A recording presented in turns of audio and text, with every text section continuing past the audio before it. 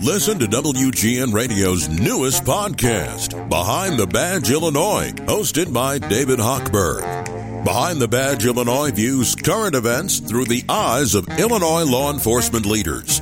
Tune in. Visit WGNRadio.com/Behind the Badge. Dean, when we had Mike Love on the show a while back here, and we talked about the possibility of a Beach Boys reunion with Brian Wilson, he mentioned that Brian was really not in shape to perform anymore, and now we're getting some more news about his health, and it's not good, is it? No, it's not. His family has filed for conservatorship for him. His wife, Brian Wilson's wife of many decades, Melinda, took very, very good care of him, and she passed away a couple of weeks ago. So now the family has filed for formal conservatorship for the former Beach Boy, saying that he's got a major neurocognitive disorder, which is similar to dementia. They said the decision was made to ensure that there will be no extreme changes to the household, and that Brian and the children living at home all will be taken care of and remain in the home that they cared for by Gloria Ramos and the wonderful team at the house who have been in place for many years, taking care of the family. So, it's sad news. 81 years old, Brian Wilson, by the way. Yeah, it's. I was thinking how great it was some years ago to see Brian and company at Ravinia, and I mean he wasn't moving around, but every once in a while you got a little bit of the old magic, and it was a thrill. Yeah, didn't he live in St. Charles for a while? Yeah, for a while he did as well. Yeah. This is my favorite entertainment story of the day, and it's pretty remarkable that McCartney has his old guitar back. Yeah, this is a bass guitar, a 1961 Hofner 500 bass guitar. I say like I know what I'm talking about. Somebody call Steve King this weekend to find out what that means. But it was his first bass guitar that he had when he was a teenager.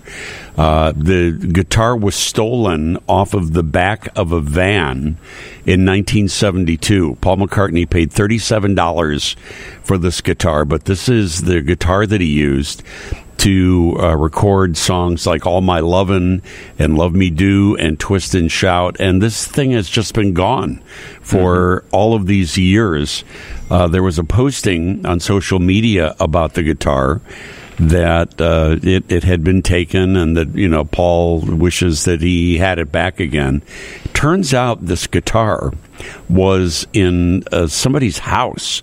Somebody had picked up the guitar, and the son in the family of this house said, "Wait a minute, that sounds like the guitar that we had."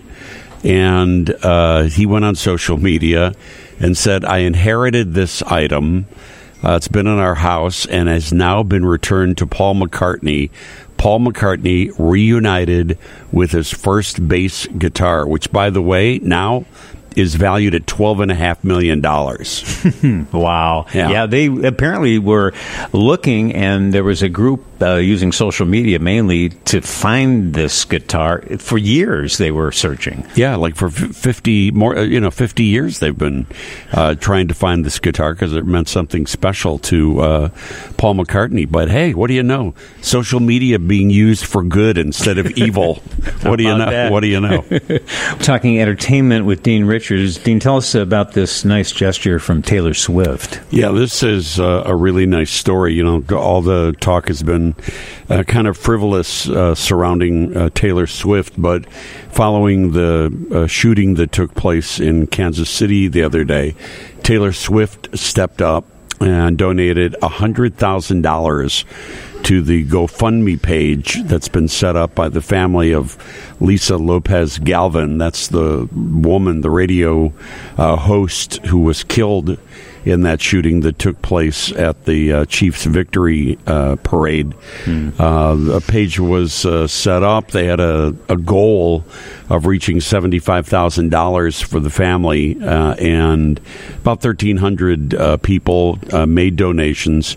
Taylor Swift heard about it, made a donation of $50,000, and then 8 minutes later, another $50,000. So way exceeding their goals. And, these celebrities don't have to do stuff like this. Right. It speaks to the character of Taylor Swift, I think. Yep, absolutely.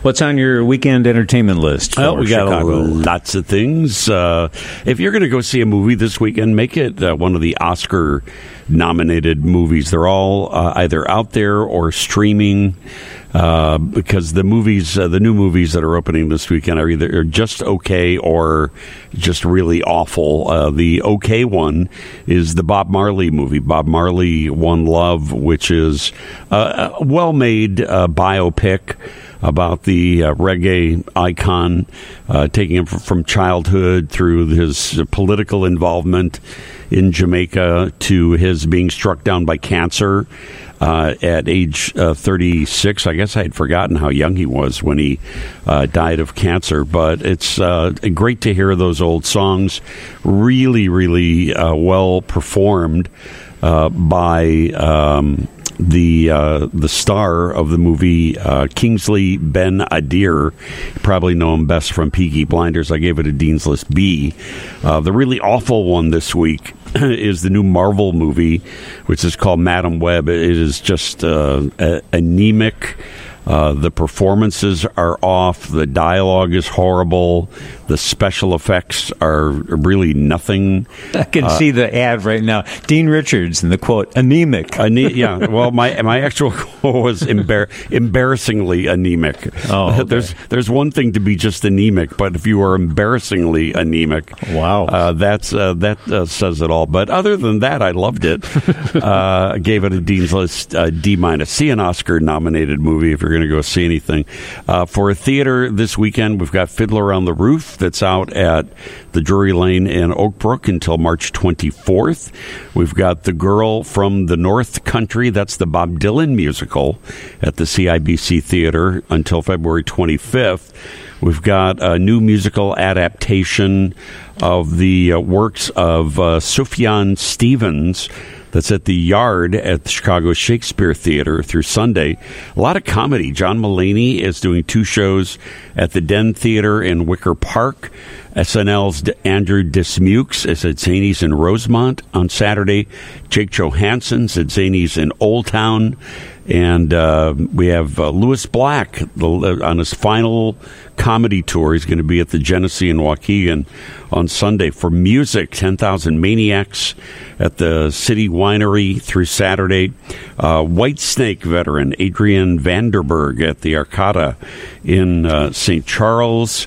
And Jonathan Van Ness from Queer Eye is doing 2 shows at the Vic. And this Titanic exhibit, which is at Old Orchard in Skokie, really looks interesting. I'm all about all things Titanic, and they have actual artifacts that survived the sinking of the ship. They have props and costumes from the movie. They have recreations of the lavish interior of the boat. It's going to be in Old Orchard. They haven't really set an end date on this yet, but it sounds like something you might want to see. You can get more info at thetitanicexhibition.com. And on my Sunday radio show this week, I've had a lot of A-listers, some of the biggest movie stars in the world, none bigger than the person that we have on my radio show this coming weekend, one Mr. Tom Skilling. Is going to be joining us in studio for 2 hours. He's going to come in and take calls and do one weather forecast. That's if right. You've got 2 hours. That's if he keeps it brief, it should be about 2 hours, right? But Tom is retiring at the end of the month after 45 years on WGN, unbelievably.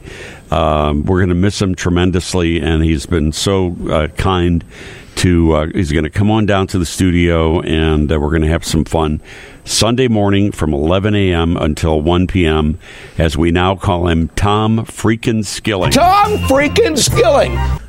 Not Tom Short Timer Skilling? No. With that? No. The Tom freaking Skilling moniker started, it's over 10 years ago, maybe 10, 15 years ago. Pat Tomasulo was, he did this comedy bit where Pat pretended to own the company.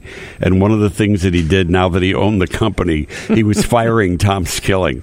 So he goes into Tom Skilling's office to fire him, and this is what happened. So as owner, I've decided to move in a different direction, and we've talked it over, and we're going to have to let you go.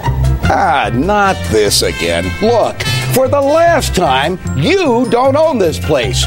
You don't even own your car. All right, that's not really necessary to go. If anybody owns this place, it's me, Tom freaking Skilling. I could have you killed if I wanted to. As a matter of fact, hotshot, I'm about to show you who owns this place, you little punk. Go ahead. Keep running, you coward. Let me go. Get out of the way! Well, I'll show you who's going to let somebody go around here. Like, hello, weather. Yeah, it's going to rain. What do you want me to do about it?